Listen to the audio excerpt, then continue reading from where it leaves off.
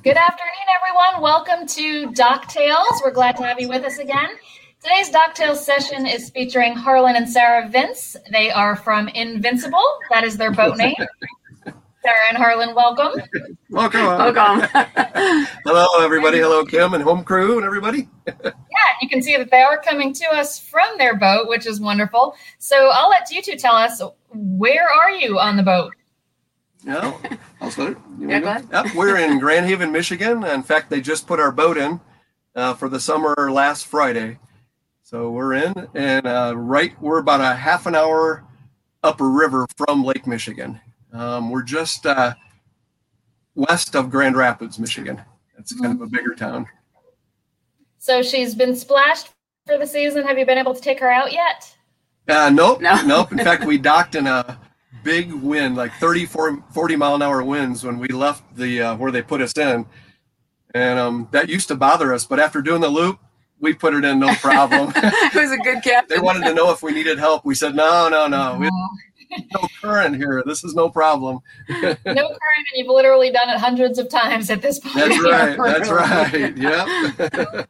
Yeah, well, we've got some of our Facebook viewers already chiming in. So Kelly says hi to Harlan and Sarah. Hi, Kelly. Hello, Kelly. Yeah. So let's start from the beginning. And for those who perhaps haven't joined us for one of these before, these are just sessions we do at traditional docktail time, which is when people have tied up for the day and are sharing some cocktails, but also sharing some stories. So we're going to hear the stories of In-Vince-ible's loop today. So Harlan and Sarah, start us off by telling us what type of boat In-Vince-ible is, because it's not quite your typical looper boat. Nope. This is it's a 1998. It's called a 270. Its overall length is just under 30 feet, and it's a single engine. Sea-Ray. It's a Sea-Ray. It's a single engine gas. Which is unusual on the loop. Most boats are diesel, and it's a stern drive as well. So we kind of went against the norm, and it turned out okay.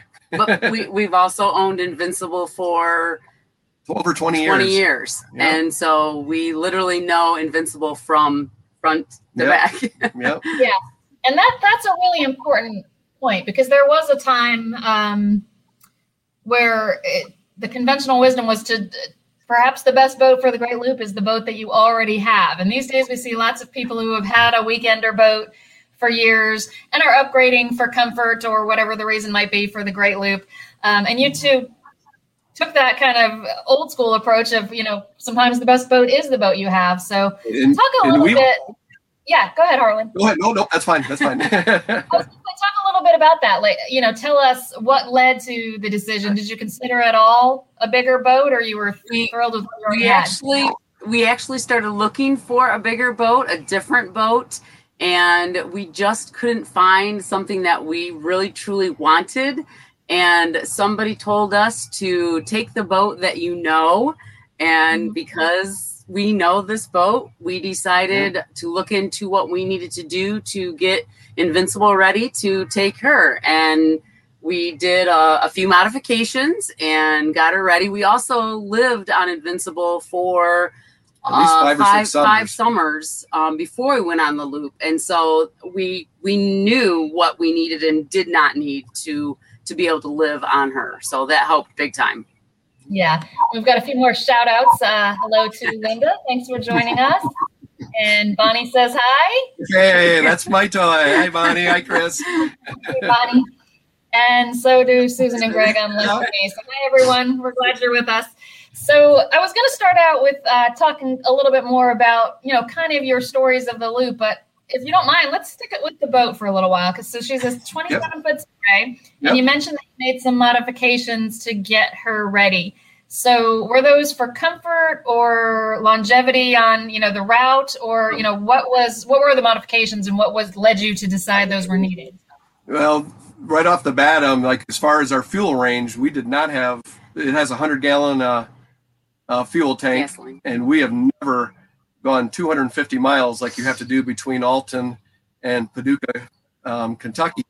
So we were really thinking, how are we going to do this? We had the marina. We're very close with the marina staff here at Grand Isle in Grand Haven, and they came in our boat. They were geeked. They made this a project. They wanted to get on the boat We had it mapped out. We were going to add a bigger waste tank, a bigger fuel tank, a bigger water tank. And we ended up discovering the bladder tank, a really good bladder tank that became kind of popular. Everybody kept wondering what it was on the bow of our boat. And we actually had it installed on the bow of our boat. And we installed it. Yeah, we installed it. It was all part of a kit. And we used that from, we actually filled up at Tall Timbers in Havana, Illinois, but just because we were the only boat there, and we thought we want to try this when nobody else is around. If something goes wrong, it was a 50-gallon bladder tank. So we did that at Tall Timbers. And then the first time we used it, we successfully made it all the way from Alton to Paducah without needing that bladder, but we were down to 6 gallons. I would have been a nervous wreck. Well, we also, the Mississippi was flowing fast. So it pushed us. And if we wouldn't have had that, it would have been different, I think. Yep. And then so without the push from the current, you might have actually needed. Right. Oh, yeah. Right. Yep. Right. Any one more thing, that would have caused us to use just a little more gas, we would have had to use it. But then we also used it from, let's see here, Demopolis. Yeah, Demopolis to all the way to Mobile out of convenience. When we stayed at Bobby's, we got up in the morning. That was when you had to hit the locks. We had a 7:00 lock opening. Mm-hmm. And we looked around and they had so many boats at Bobby's Fish Camp. The fuel dock was 4 boats deep. There was no way we were going to get our boat in there. And I looked at that 50 gallons and I go, thank goodness. So we ended up dumping that in there, and that got us all the way to Mobile. Well, at some point you have to empty that out anyway, right? Right. Yep. In fact, we never used it. It rode around with us the whole rest of the loop. We never. And now we have a looper that family that's going to be going, and they purchased it from us because they have about the same size boat. So it's going on to another loop trip. Yep. And just for a little bit of background for the newer folks who might not be too familiar with these areas, the biggest distance between fuel stops right now on the Great Lakes is, as In-Vince-ible was saying, from Alton to Paducah. It's about 250 miles. The good news is we are expecting Hoppy's Marina to come back online soon for both gasoline and diesel. So that'll cut that distance down to about 200 miles, which is a little bit more of what we were used to on the loop before Hoppy's closed because of storm damage, probably 2 years ago. So last I checked in with them, they were hoping, kind of fingers crossed, by the end of this month of April. We're getting close to the end of the month. They were relying on some contractors to, work some magic there. So it wouldn't surprise me if it pushes into next month a little bit. But, for this season, they are expecting to have fuel again. So that's a big bonus, particularly for our gas-powered vessels. But where there's a will, there's a way. And we have a question actually specific to the bladder that you used. A question from Bill is, did the extra weight on the bow affect the boat's performance? No, and it's kind of funny. We actually liked when we had the weight up there, we actually went faster at idle. We did probably, I'm going to say 90% of the loop was done at, I call it trawler speed, 8-9 miles per hour. And we noticed we had less RPMs when that tank was loaded. We have no idea why our boat performed, but it actually did better at a no wake speed when that tank was full. I was joking with Sarah going, maybe we ought to top that off with, it made no sense, but maybe we ought to put 50 gallons in that. It seemed like the boat handled a little better. My theory on that, Kim, is the aft cabin was so full of everything that we needed that it really balanced it out quite well. I don't believe we did go up on plane in the river system. We did like in Illinois and stuff when you had those long stretches. We did go up on plane with it, but we never hit any significant waves when that was up there. Yeah. It's interesting. You either got to have it totally empty or totally full. You don't want to have it in between because it would slosh around. So we always made sure when we did dump it that we had 50 gallons of space left in the main tank. Yeah, interesting. Not something I ever would have thought of, but makes total sense that you either want it full or empty. A couple more hellos to you. Hi, Alex. Thanks for joining us again. Hello. We've got Debbie from Vero Beach. Hey, Debbie. Thanks for joining. So you talked a little bit, Sarah, about all of the stuff that was in the after. This is her area. Harlan is amazing. Harlan is absolutely amazing with the engine and mechanical, anything like that. My forte is I love things to be organized, and everything has a spot, and it goes in that same spot, so that we always know where things are at. The best thing that we found out worked, and again, we did this before we went on the loop for those summers, were tubs with lids. And I always said if I had to go to the aft cabin to get something, I would play Jenga and just kind of move tubs around and slide tubs in, slide tubs out. Each tub was a designated items in that, so I knew where they were. We kept extra food, of course, on board, extra warm clothing and plenty of paper towels. We never wanted to run out of paper towels. He is a paper towel hoarder. Toilet papers, essential stuff. So we really didn't run out of anything, even when that, COVID hit, right. And there became a issue. That we really did a good job of, resupplying when we could and keeping the aft cabin. And some of that is definitely like, we bring up toilet paper. We were using marinas for the most part, and the marinas were just absolutely fantastic during COVID. Where it hit and locked everything down. We were in Fort Pierce, Florida, which was we were only supposed to stay there, 2 days? 2 days. And we ended up staying a month because we just were kind of waiting to see what was going to happen. We figured we're not going to leave. We really liked Fort Pierce, and they had everything going on. Restaurants that would deliver food, or you could go pick it up. They had grocery stores. So that was like really the first time where we were wondering if we were going to run out of stuff, but it turned out never been an issue. No. Never was an issue. But I kind of, made sure that we kept things that, purchase things ahead so that we would make sure that we, didn't have a shortage on stuff. And it worked out well. I like that part. I think it's, great that you can grab something and you've got it. Yeah. From what I remember of, roughly this time last year, Fort Pierce, you probably were not alone there. I believe a lot of boaters kind of hunkered down there. What was that like, being bored and therefore socially distanced, but also probably having some friends nearby that you would have loved to have been able to associate with? How did things work out being actually on the loop when COVID first started? Yeah, when we left St. Lucie Campground, that was our last spot before we went through Stuart, Florida, and came up into Fort Pierce, Florida. We didn't know. We heard about COVID. We knew it was happening, but we didn't know that it was going to become a lockdown situation. When we got into the harbor there to get our slip at Fort Pierce, we called on the radio, and they kept saying, "Now, what's your boat name?" And we said Invincible, and they said, "Okay. Well, normally we only wait out there, minutes, 5 minutes. You usually know what's going to happen. They'll either come back and say, hey, in 20 minutes, come on in." This time they were very cautious, and we were kind of getting concerned. And then they came back and said, "Do you have reservations?" We said, "Yes." And they said, "Okay, come on in." So we came in, we docked, and the whole place it just didn't seem right. It was not the normal festive type, when you pull into a marina. And when we went in, the staff at Fort Pierce were doing nothing but canceling reservations. If you couldn't get your boat there by midnight that night, they were done. They were not accepting any more boats. And we said, wow, we just got in. Because the city shut them down for 30 days, and they were city-run marina, so they were going by the city's, rules. So we went to lunch, and it was actually St. Patrick's Day. It was our last in restaurant setting down meal. I'm not really knowing what was happening there, right part of the Fort Pierce City Marina. And then when we left there, we went back to the office and said, hey, we want to sign up for, and she said, oh, you guys are good. You guys are in. You guys are always in. And they had one more boat that was coming in after us. It was the only one that was allowed to come in because they were already like right there. And we got to know them a little bit. Yep.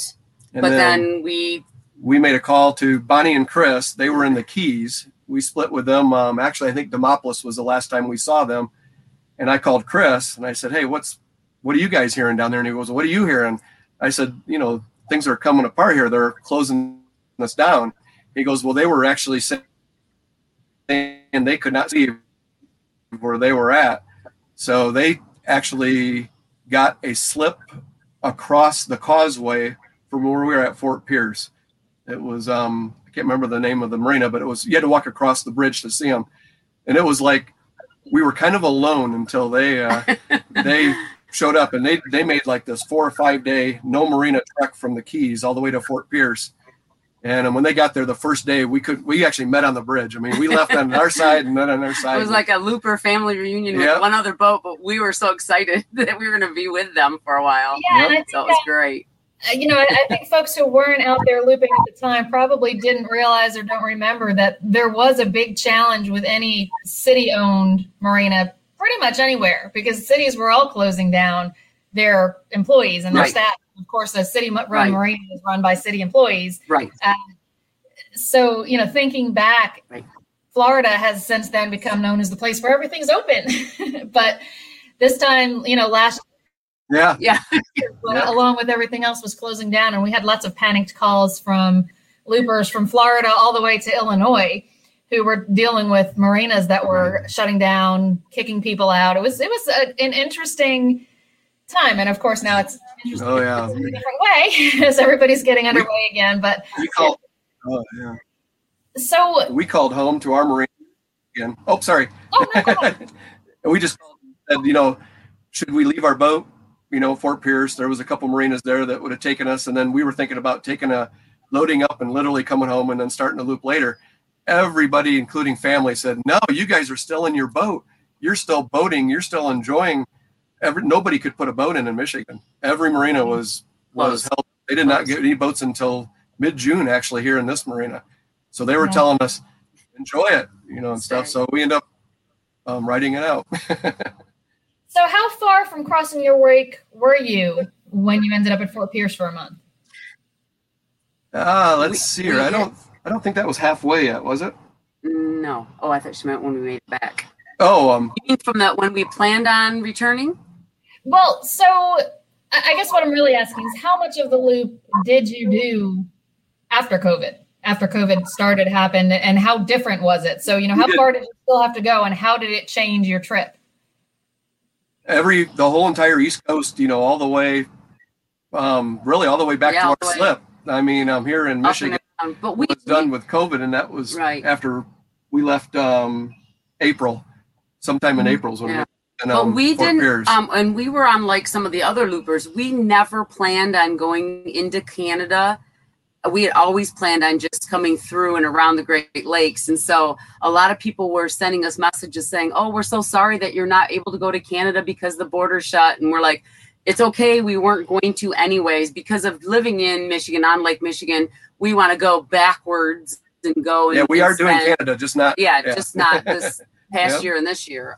So that part, the only big change was the place. Some of the places were shut down. Museums we couldn't go into. Some of the different places. Yep. There was restaurants. Some of them were open. Some of them were not. There was a couple places when we first started to leave. In fact, Chris from My Toy, Bonnie. Yeah, and Chris and Bonnie, I kind of kept saying, I'm not ready to go yet. Chris goes, I'm ready to go. And he started doing some homework, and he found marinas that were open. He called all the way up to, Baltimore, and figured out where we could go and where we couldn't. So it was kind of scary that morning, leaving a safe haven of Fort Pierce and kind of going into the unknown. And I know our traffic was nothing like a normal season. I mean, there was no boats. You had the normal sport fishing boats and stuff, but you didn't have a lot of the normal traffic until we got up into New York and got into even in the Erie Canal. That's when we got back into loopers and people that we knew, and it was kind of like a reunion there at Shady Harbor. And waiting for the Erie Canal to open up. So we had to, It opened up very late last year. It was into August before the Erie Canal opened up. So Alex was asking, so you passed through the Erie Canal in August or sometime thereafter, correct? That's correct. Right. Yep. In fact, we took it. We went in when they opened up half of it, and we could go all the way to Lock. I'm going to guess it was 26. Yeah. Ilion Marina, the town of Ilion, was the last town we could get to, and then the lock after that was closed down. Still, they were opening it up. I mean, they needed to get the repairs completed and open it back up. And we went into Ilion, and that's where a lot of loopers we kind of bunched up there waiting for it.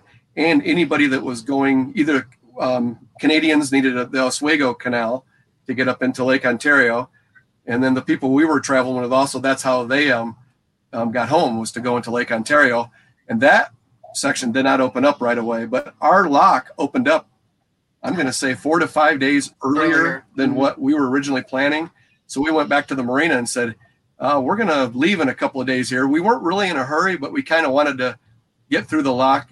We didn't know how long they were going to keep things open, and it ended up turning out really good. But when we went through our first travel in the Erie Canal, when we went through, we made it to 7 locks or something, 7 or 8 locks, and we spent a couple days at the small marina.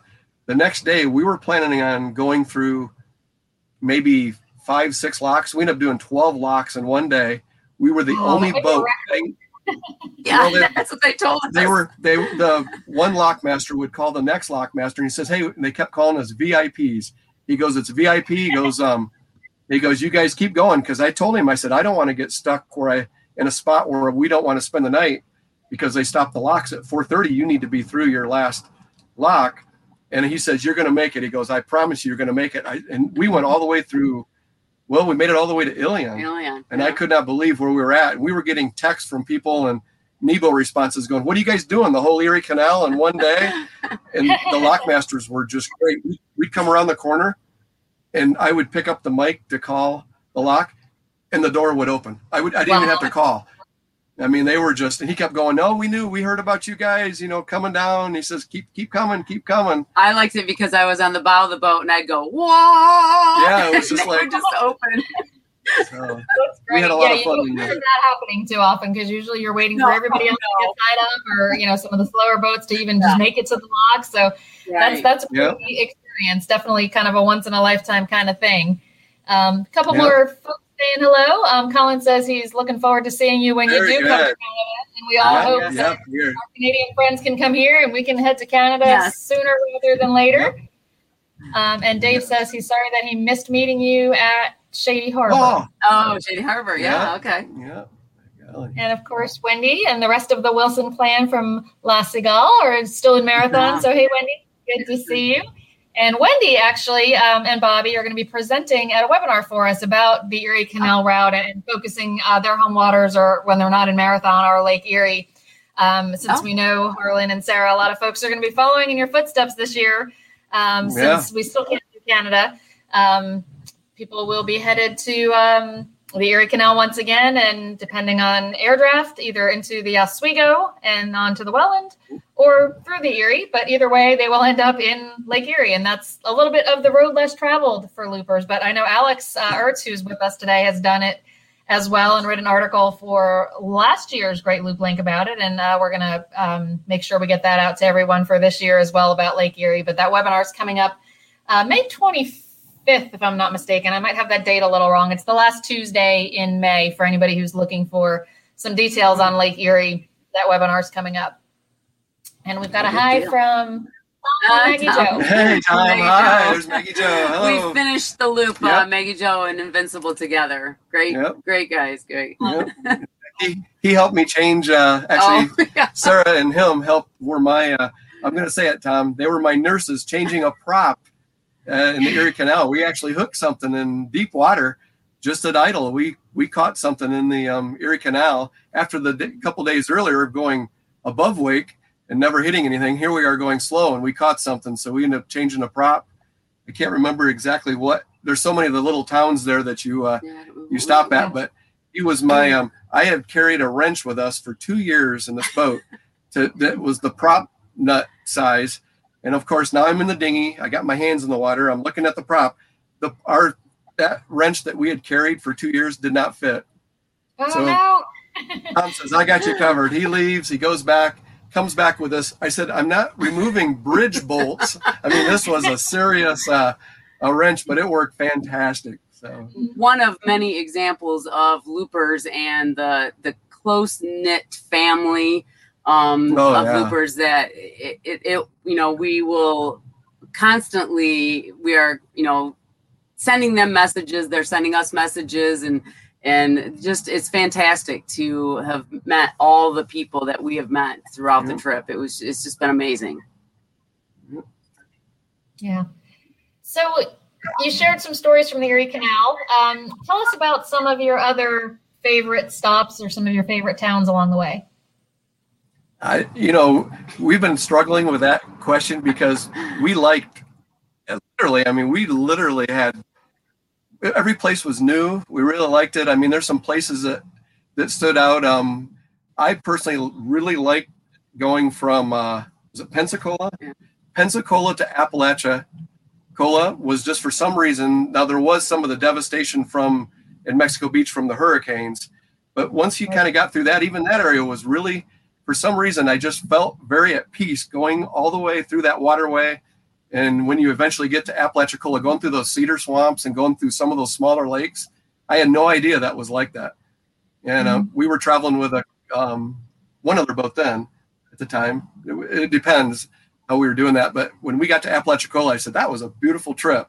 See, and he said that, and I didn't understand it because it was okay. But my biggest, the part that I loved the most was a place that we had actually traveled to before, and we stayed at Clearwater Beach for 2 months, and I just absolutely loved Clearwater Beach. But then also when we went to see the manatee at Crystal River, and I liked those areas, but really overall we really enjoyed a lot of the areas, so it's really hard to narrow it down to our favorites. We did have some surprises like Clifton that in Mississippi. It's Clifton Marina. Stacy's the owner of. It's on the 10 Tom, right? On the 10 Tom. Yeah. I think that's Mississippi. I think so. We had no idea. We pulled in there, and I'm thinking this is going to be a one and done. We're going to get up in the morning, and there was a bunch of other loopers there that we knew, and it turned out to be, the food was fantastic. Amazing. They had bands playing. And I said, we end up staying 3 or 4 days. Yeah, several. Well, same with Green Turtle Bay. Yeah, Green Turtle Bay, we ended up staying a long time, too. We stayed at Green Turtle Bay, and then we stayed even Clifton, longer. Tennessee. There we go. There we go. One of our river whisperers. He knows all the town names, knows exactly where they are. That's good. Yeah, very good. You can always answer those questions for me. So thank you, Alex, for chiming in on that.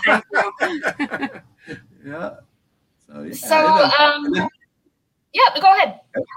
I was going to say, there was another place that we both we had no idea when we got through New York City. That was overwhelming, even though everything went, there's Alex, Smile 158. Very good.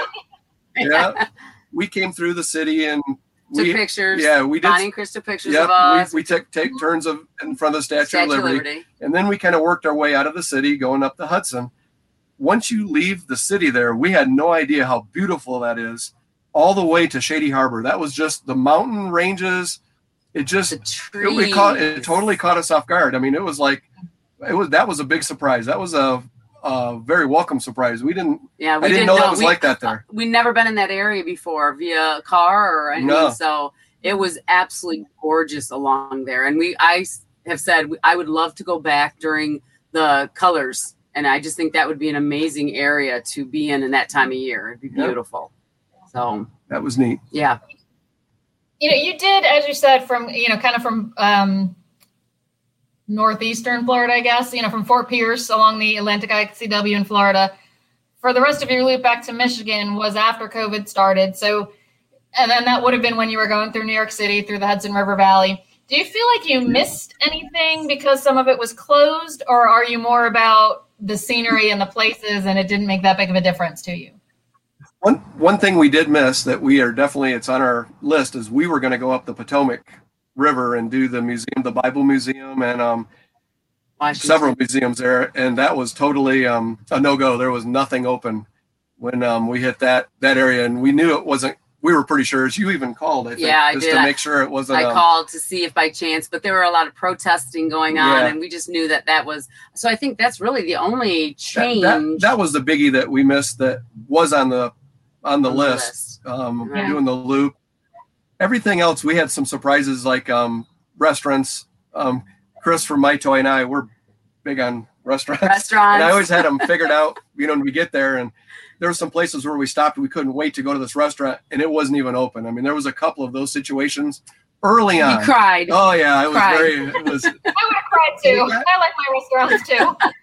Oh yeah, and the big joke was every time we would go into the next state, they were going to open back up. They were ready to open up the restaurants, and it was always like a week after we left. Yeah, we would leave, and then they would open. So when we got to Myrtle Beach, I said, "Hey, we're slowing down. Let's let them open up some stuff there," and they did. Yeah. Myrtle Beach was actually one of the first places where we got to down. Started to open up things. Yeah. So we did. I think we missed. I think we missed not being with a lot of loopers until we got into Shady Harbor. I think there would have been a lot more loopers with us because a lot of people stopped. There was not, that's interesting that you say that. A lot of people stopped. I think a lot of people who were close to closing their wake hurried up and just got home as quickly as they could. From brand new members who had, taken that leap of faith and gone ahead and started anyway, even though COVID was happening. And they were kind of calling me and saying, I don't understand. Everybody says this is a social trip. We can't find anybody. That's sad. And, that tried to encourage them, and they did keep going. But what's been shouldn't have been a surprise, but is becoming a surprise to me. We had, I don't remember the actual number now, but 100 and a little bit over 100 boats complete the Great Loop in 2020, which was a low year, and you can certainly understand why. The year before was 172, if I'm not mistaken. So we expected that to be low in 2020. What I really didn't put together is that I think 2021 is actually going to be a lower number of completions than 2020. Really? Because so many people that had planned to start in 2020 didn't, and they put it off. So we're sitting here and it's April 27th right now. We've had two boats report completion so far this whole year. Wow. So it'll be 2022 then. I think 22 is going to be a big year. Obviously, as the year goes on, the people in the Great Lakes will be starting this summer. People in the rivers will be starting this fall. Anybody in Florida is out there now, and there's tons of boats out there now. But it's just that they're all just starting. So that was we were sitting around the office in late February going, why are we getting no loop completion reports? And Julie was going, I have nothing to put in the newsletter because there's no loop completion. Wow. Yeah, it's going to take a while for that queue to get. You find this that I think everybody either hurried up and finished or just didn't go. So we've got this lull. So I went back and looked, and last year by this time of the year we had about 40 boats that completed the loop. And again, I think some of them finished faster than they expected because of COVID. So I went back and looked at 2019. And by kind of mid-ish April, I looked at this a week or so ago, but by around mid-April in 2018, we had about 30 that had completed the loop. And we're still sitting here at 2 so far this year. So I think it's going to be a very low year. And it's something I had never anticipated. So we started wondering where the heck everybody was. And then we figured it out. Yeah. Got a couple more hello. Mary and Jen. Oh, very good. Yeah. Like Ojo, Pegasus. You'll always be Pegasus to us, even if you're the former owners. And our first alligator sighting was with them. Hello, David. Hey, David. Thanks for joining. So we can take questions from anyone who is watching us on Facebook. You can just type those into the comments, and we'll be able to pick those up from there. I do want to go back to one thing that the two of you mentioned. You mentioned the manatee in Crystal River. So that got me to thinking about the golf crossing. Did you take the Big Bend route through Crystal River, or did you make a special trip? We went to Steenhatchee. We did the 80-mile crossing from Carabel to Steenhatchee. And we were just telling some other people about that around here that we were originally going to leave with 4 boats. And by the time we left, we only left with 1 other boat. So we crossed over to Steenhatchee, and it was one of our probably the rare situations where we really hit some big water. I would say out of the 8-hour run, I'm going to say 4 to 5 hours of that we were in probably, I'm not going to say it's the biggest waves, but it was waves we were not used to. They weren't the normal Lake Michigan waves. They were the 2 to 3 footers, but they had these swells that would lift up. And I'm kind of like, we're going with another trawler. Luckily, I mean, thank goodness for them. And we're leading, and he started to come back and he goes, I can see. He says, you guys are climbing this this hill, and he says, I can see your nav lights and everything. And he goes, I went, wow. And we didn't realize what we looked like in the boat. We were comfortable in the boat. Things were going okay. Mm-hmm. From their vantage, though, they're saying, my goodness, you guys are like hitting these huge waves. And then we started going down the backside of them, and I could not keep the boat. I had to be really on the throttle for 4 hours, giving it gas on the way up and then really slowing at the top so we don't come down the backside of them. We were dipping our anchor pulpit in a couple times. We did it 5 times. And I said, this is probably out of the whole loop, because our day one of leaving from Grand Haven was crossing to Chicago. I mean, we know Lake Michigan really well, so we did 121 miles day one, and everybody kept asking, what are you guys going to do with the crossing? I said, we've already done it. I mean, that was, and but on Lake Michigan, but on Lake Michigan, and it was different. We just weren't expecting it, and we ended up putting the trawler ahead of us, and we I think he helped a little bit, leveling out the waves a little bit. But what was nice is I got a reference of when I needed to hit the gas, and then when I needed to back down, and it was the only time in the entire loop we didn't feel unsafe, but I was glad we were with another boat. It was when we crossed Lake Michigan, we did that by ourselves. But when we did I told Sarah, I think that if we would have been by ourselves, we would have gone back to Carabel. I don't think we would have continued the crossing. No, we would definitely have turned around. Yep. Because tons of questions about this. Lot to unpack here. So, starting from the beginning, some loopers, for those watching who may not be familiar with the process for crossing the Gulf, it's 170, I think that's right. Alex will chime in for me. Statute miles, if you're going all the way straight across from Carabel to Tarpon Springs. For many boats, that's an overnight crossing, particularly for the slower trawlers, and that is very daunting for some people. So the other way to do that is the Big Bend. And that would be usually 2 to 3 hops. So the first one would be from Apalachicola or Carabel to Steenhatchee, just like Sarah and Harlan just told us.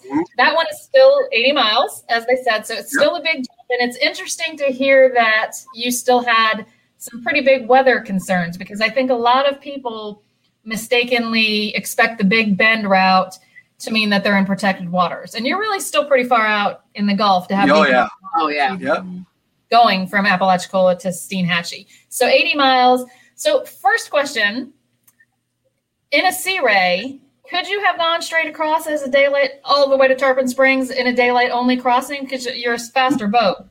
We would have had to, go fast. We would have probably, with our bladder, we probably had enough fuel to do that. But when we're up on plane, we're a gas hog. I mean, compared to fuel consumption, that makes sense. Would have been a concern. That would be the biggest concern, and of course, and if there's waves in the Sea Ray, it wouldn't be comfortable going fast. Our size of the Sea Ray. I think another thing that would play into that is if you had another fast boat going with you. If you had 2 or 3 all boats that could run 20 miles per hour, or some of them are doing. We met some people in Carabel that did it in one day. They did the run all the way to Clearwater. But they were running 38 miles. I don't know if that's knots or miles. It doesn't matter. They were going fast, way faster than our boat. Would go much bigger. But if you could run, if you ran with, I don't know if we would have wanted to do the night crossing at idle in this boat. No. I'd want to make sure there was no bad weather for 4 days leading up to it and 4 days after. I would have been probably much more concerned about that. But if you were going with other boats that were all at the same speed, I think it would be kind of fun to do that. I think you could do that. Yeah. But the other I don't know if Belagata's.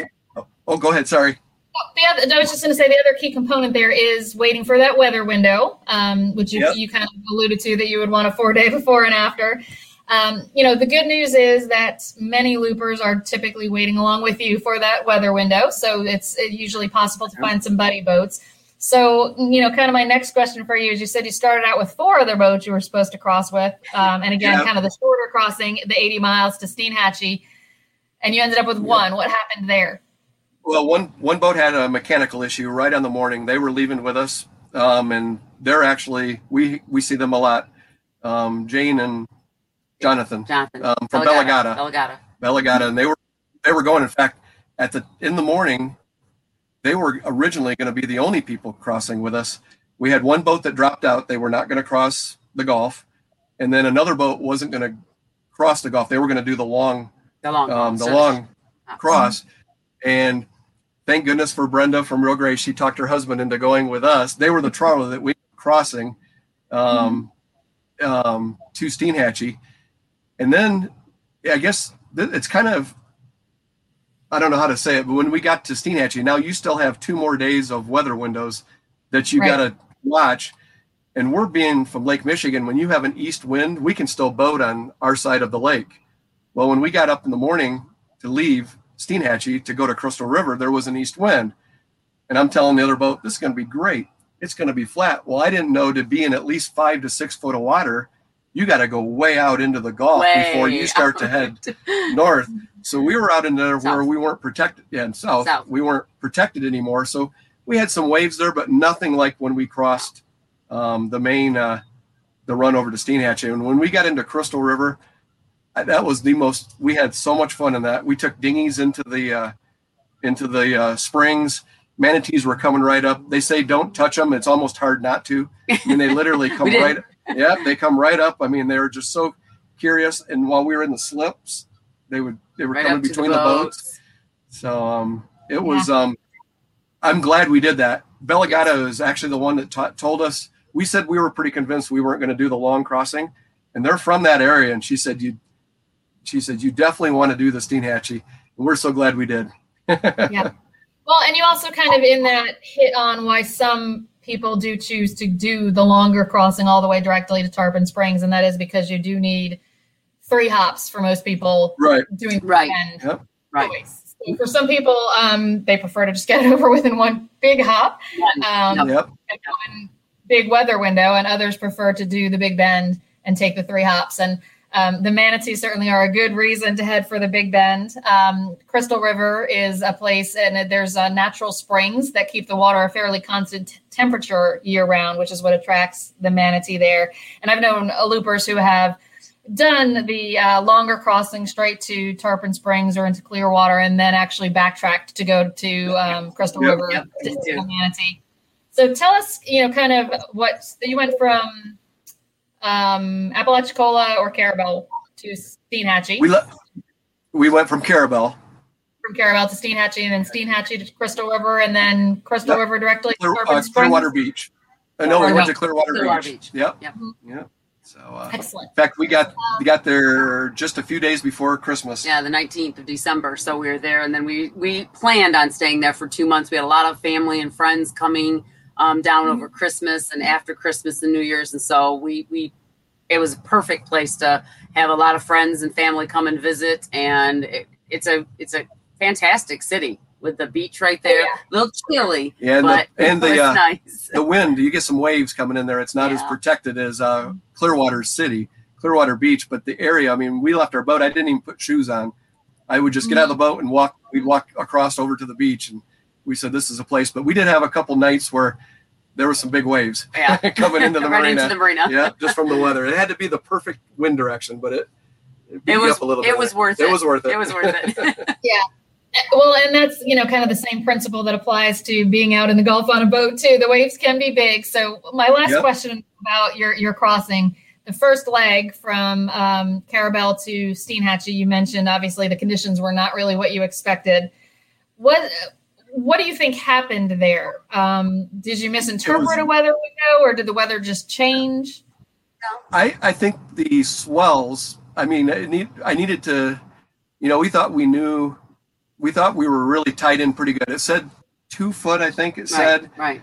And they probably the actual, I don't know if I'm saying this right, but the actual waves that we were going through probably were not more than 2 foot, maybe 3 foot, but these swells that were underneath it would just, I mean, there was times where Real Grace would be in front of us and they would disappear in those swells. Mm-hmm. But I would say, if somebody said, well, how big of waves were you in? I really would say we probably weren't hitting anything bigger than 3 foot. Right. But those swells were another, multiplier to that. Yeah. So it would push those things up.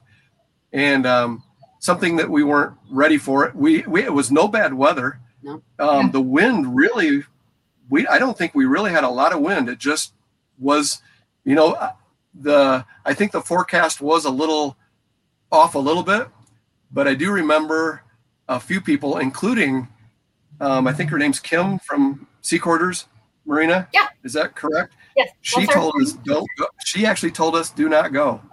She said, do not go. And her exact words, because I said this when she was right. She was correct. Yeah. She said, you guys will be putting pieces of your boat back together when you cross. But then when we looked at our schedule, it was going to be another 2 weeks, way after Christmas, before we could have ever have left. So we kind of did exactly what you're not supposed to do, leave when it was it wasn't ideal conditions. But we also decided that if we got out there and we did not feel safe, or it looked like it was, we had decided we would definitely turn around. And when we got out there, it was okay. Yeah, we never felt, like I said, I would have been much more nervous if we weren't with a buddy boat. Right. But we didn't feel like we were. I never felt. They took some videos of us and they were sending them around. As soon as we got back into cell service, we were getting videos of our boat. I go, my goodness, they're taking videos of us and they're already sending them out. The videos made it look way worse. The boat did fantastic. We weren't going side to side. We were just kind of going up with the waves, but it seemed like you had to sit there and watch your chart plotter because it seemed like you weren't making any progress. It was like going, my goodness, we're going to be out there. But it was all right. Yeah. I mean, I probably, if we were to do that again in the same forecast, I probably wouldn't go. It all depends on the other boats. It all depends. Well, and like I said, the key is really a good weather window and, weather encompassing the sea conditions as well. And there's lots of resources to help with that. We do seminars and webinars about that closer to the crossing season. So if anybody's concerned about that, there's plenty of resources we'll be putting out for you come the fall. And Tom has a comment about the waves. He thought they were good size waves and if you ran Invincible past him. We would always... They're in a trawler, and there was some times where they would leave couple hours, to get to the next marina. They would leave before us, and we'd always catch them before we get to the marina. And I guess he must be referring to crossing Oneida Lake. Must be Oneida Lake. Is that it, Tom? Oneida Lake. I'm guessing that must be what he's talking about because there was a storm coming, and once again we said, "Boy, do we want to cross this lake? That's a big lake." And we we said, "We'll see you guys on the other side." They're going along, and I guess when we went by, he goes, "We got to." He says, "I realize how fast you can go now compared to us." That's what he's counting us. I'm thinking that's what he's talking about. But that's what we like about. I mean, having the Sea Ray, we can go fast when we want to, or can go fast in different areas, and we like that. We don't mind going trawler speed, as we call it. It's fine. Yeah, I like going slow though. In fact, back to your question about doing the big crossing. Whenever I'm running this boat at 20 miles per hour or 25, we actually couldn't go full speed. No, it says, no traveling to Detroit, he says. Okay. It must have been on, okay. I know what he's talking about now. When we're idling or going, like I say, it's 1,000 RPMs or whatever it is when we're in the rivers, I feel like the boat could do that all day. I'm not worried about it breaking. We're not stressing it, do anything. But when we're running 20, 25 miles per hour, the boat's working. And I always think, boy, that 250-mile crossing, if you were running 25 miles an hour, the boat would be working for 10 hours. It's going to be under a lot of stress, and that actually early on concerned me. We left with the boat it actually had 1,000 hours on it when we left. This boat. So we were kind of concerned, that we're going to be pushing a gas engine by the time we get back anyway. Put it this way, Kim, we took the title of Invincible with us in case we needed to, change to a different. No, but she did. She did great. Yeah.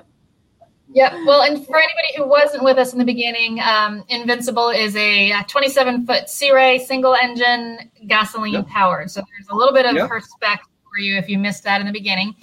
We got a couple questions that came in for you too, based on the idea that you were taking Invincible, which had been a freshwater boat, through saltwater for the loop route. So the first question is, did you change the bottom paint for the time you were going to be in saltwater from what you normally use in Lake Michigan? They did. They actually, at the marina here, they took off. What we've been using here in the Great Lakes is almost like a Teflon, not ablative. It stays on the boat, and then when they pressure wash, they pretty much clean it off. What we had them put on, actually, we used their recommendations here at the marina.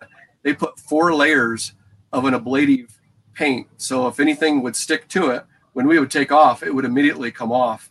And it performed. We never had to have, we only had our boat pulled once in Fort Myer. They pulled our boat for one day, and we had our outdrive service done. That's one thing we couldn't. That's a yearly thing, though. Right. That's just not because we had problems or anything. But they did it there. Our bottom paint looked fantastic there, and it looked good when they pulled our boat here. What didn't hold up from barnacles and everything, our outdrive, when we left Clearwater, Florida, you couldn't even tell we had a stern drive. It just, the oysters and everything had been on there. And we took the boat to St. Petersburg, and then we actually got in the dinghy and cleaned our prop with paint scrapers or whatever. And we didn't have to do that to the bottom. The bottom and our trim tabs got pretty barnacled up. Yeah. But they changed the paint. It's kind of like the paint that we used to use here. But one thing we did get changed, well, all of our zincs, I'll call them our sacrificial anodes. Here we're using something that when you hit into, somebody's just asking the question right there. Question that you're coming up to. And we found out in Fort Myer that we forgot 2 areas. Our trim tabs have sacrificial anodes, and those things were totally gone. They were just like paper. There was nothing left of them, and the other ones held up good. So we switched those in Fort Myers, and then made it all the way back here, and they've now switched us back to, it's kind of a combo sacrificial anode now. This one, actually, the ones they have on here, because he says, you guys might go again. I said, well, if we do, it's not going to be in this boat, but it's made for both freshwater and saltwater, what they put on there. I just can't remember the actual name of them. I can't either. No. Yeah. So you mentioned that you may do the loop again, but maybe not in this. We're definitely going again. It's there's no doubt. I mean, we do have plans. We don't know if we're going to. We definitely want to do Canada from here and take a whole summer and do. We're going to enjoy Canada for a whole a long time, and then come back to our slip here, and then be pulled for that winter, and then do the loop again. We just don't know when. We're because Canada, we definitely want Canada to open back up, and we are definitely going to get a different boat. I mean, before on the loop, we wanted to go huge. Now we're thinking we just want a little more boat than what we got now. Just a few more comfort creatures. Yeah. Just a few more. Yep. Built-in generator. Yeah. Yep. Would be nice. I know we talked about the inverter when we were talking about the mods. I know before everybody was on, but that was something that we put in this boat, and we used that a lot. Let's talk about that. What percentage of the time would you say that you anchored? I think we anchored very little. Very little. 10 times on the whole entire loop. Definitely in the, when you have to do the Mississippi there, we anchored at one time you're on a lock wall and stuff, right. But that still was, there was no power there. But I think that when we left, we thought we were going to anchor more.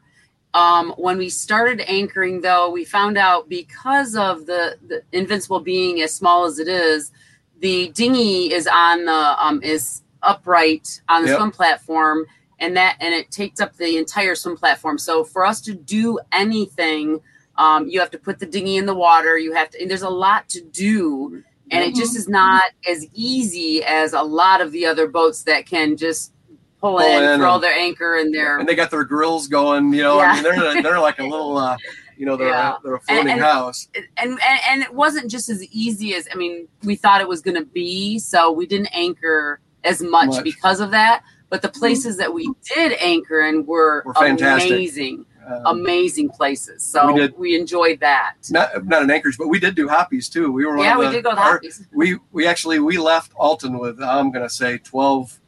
Well, it was 12 at least 12 boats. Loopers. And we kind of got on the radio a couple times going through St. Louis saying, hey, we're not continuing on. We're going to go to hoppies. Well, when we took the turn off to go to hoppies, we were getting phone calls and texts from everyone. What are you guys doing? Are you guys okay? Did you break down? We go, no, we're staying at hoppies. So we didn't make it clear there, but there was some beautiful anchorages. Little Diversion. Oh, gorgeous. In fact, we got hung up before Mobile. We stayed with a couple boats we traveled with them, Sea Lord and Bubba Fly. We love the name of the sailboat, Bubba Fly. We ended up staying because Mobile Bay was very angry. Very angry. There was big waves in Mobile Bay. So we ended up getting really close in those last few anchorages there on the Mobile River. I guess it's called the Mobile River there. Yeah. Alex will probably come on and correct me on that one. But we ended up staying a couple extra nights on the hook, and those were fantastic. Beautiful. We had a ball. It was just like how people describe it. Yeah. So these always fly by. We actually only have a few minutes left, but I really want to be able to touch on some advice that you have for others who are still planning, because I know there's lots of people out there who are considering a boat in the 27-foot range and maybe are considering whether to do it on the boat they have. You know, and a gasoline boat brings some challenges. What's your advice to people who are still planning that you would want, that you've learned from the experience that maybe would be helpful to somebody else? I'll do one, and then I'll do one. And you know, if you're going to do something, especially in a boat the size we did it in, stay on it for like the summer before you ever take off. If you're going to stay on the boat the whole year or 2 years, however long you're going to do the loop, definitely stay with whoever's going to be on the boat, you know, a spouse, whatever, and do some long-term, even if you're at your home port, just stay on the boat, you know, for a long time, so that first couple of weeks going down the river is not your longest you've ever stayed on the boat. That's a biggie. And then I think one of them, enjoy the loop. Don't go to places or ports just because people are telling you to go there. Make the loop your loop, not the people you're traveling with. And I think that, you know, and part of that is, don't do the loop because you want to say we did the loop. Do the loop to enjoy it and have fun and learn from it, because we, even seasoned boaters, we learn so much. I learned how to back a boat on 10 foot, and I swear at Panama City, that was a 5 foot long dock that was at the end. I think it was 4 inches wide. It was just like this triangle that we had to put our boat on in the wind. Before the loop, we don't have to back in hardly anywhere in the Great Lakes, but we got really good at it. In fact, at Fort Pierce, they were amazed. We just backed right in like it was nothing. And she goes, "Hey, that's all right." So, yep. Anything else? We just always say, you know, fact check everything. You know, when you hear things, I mean, you're going to get so much bombarded with information. Especially when people find out, hey, you're really going, or, you know, if you start asking questions, and it's great. I mean, you want to get all the information, but you don't want to take it all at face value. And it also depends on if you're talking with somebody that's in a 45-foot boat and you're in a 27, the two, you know, the answer might be different to your question. I mean, we went with a dinghy that has an electric trolling motor. We used it everywhere. I mean, we had a ball with it. But you know, you ask that question to somebody in a 45-foot boat that's got this really nice dinghy on the back. He goes, "What are you talking about why do you have to charge up your battery every night so that you can run your dinghy the next day?" But that's because that's how we had to do it. So you kind of got to, you know, take it and really do your research yourself, you know, and it all comes out. It's not as scary. We were scared to death at first before we left. We were. I mean, our first night in Chicago was hooking to a mooring ball. First time we'd ever physically, we by ourselves. Yeah, by ourselves. We had other people hooked to a mooring ball, and then we would hook to them.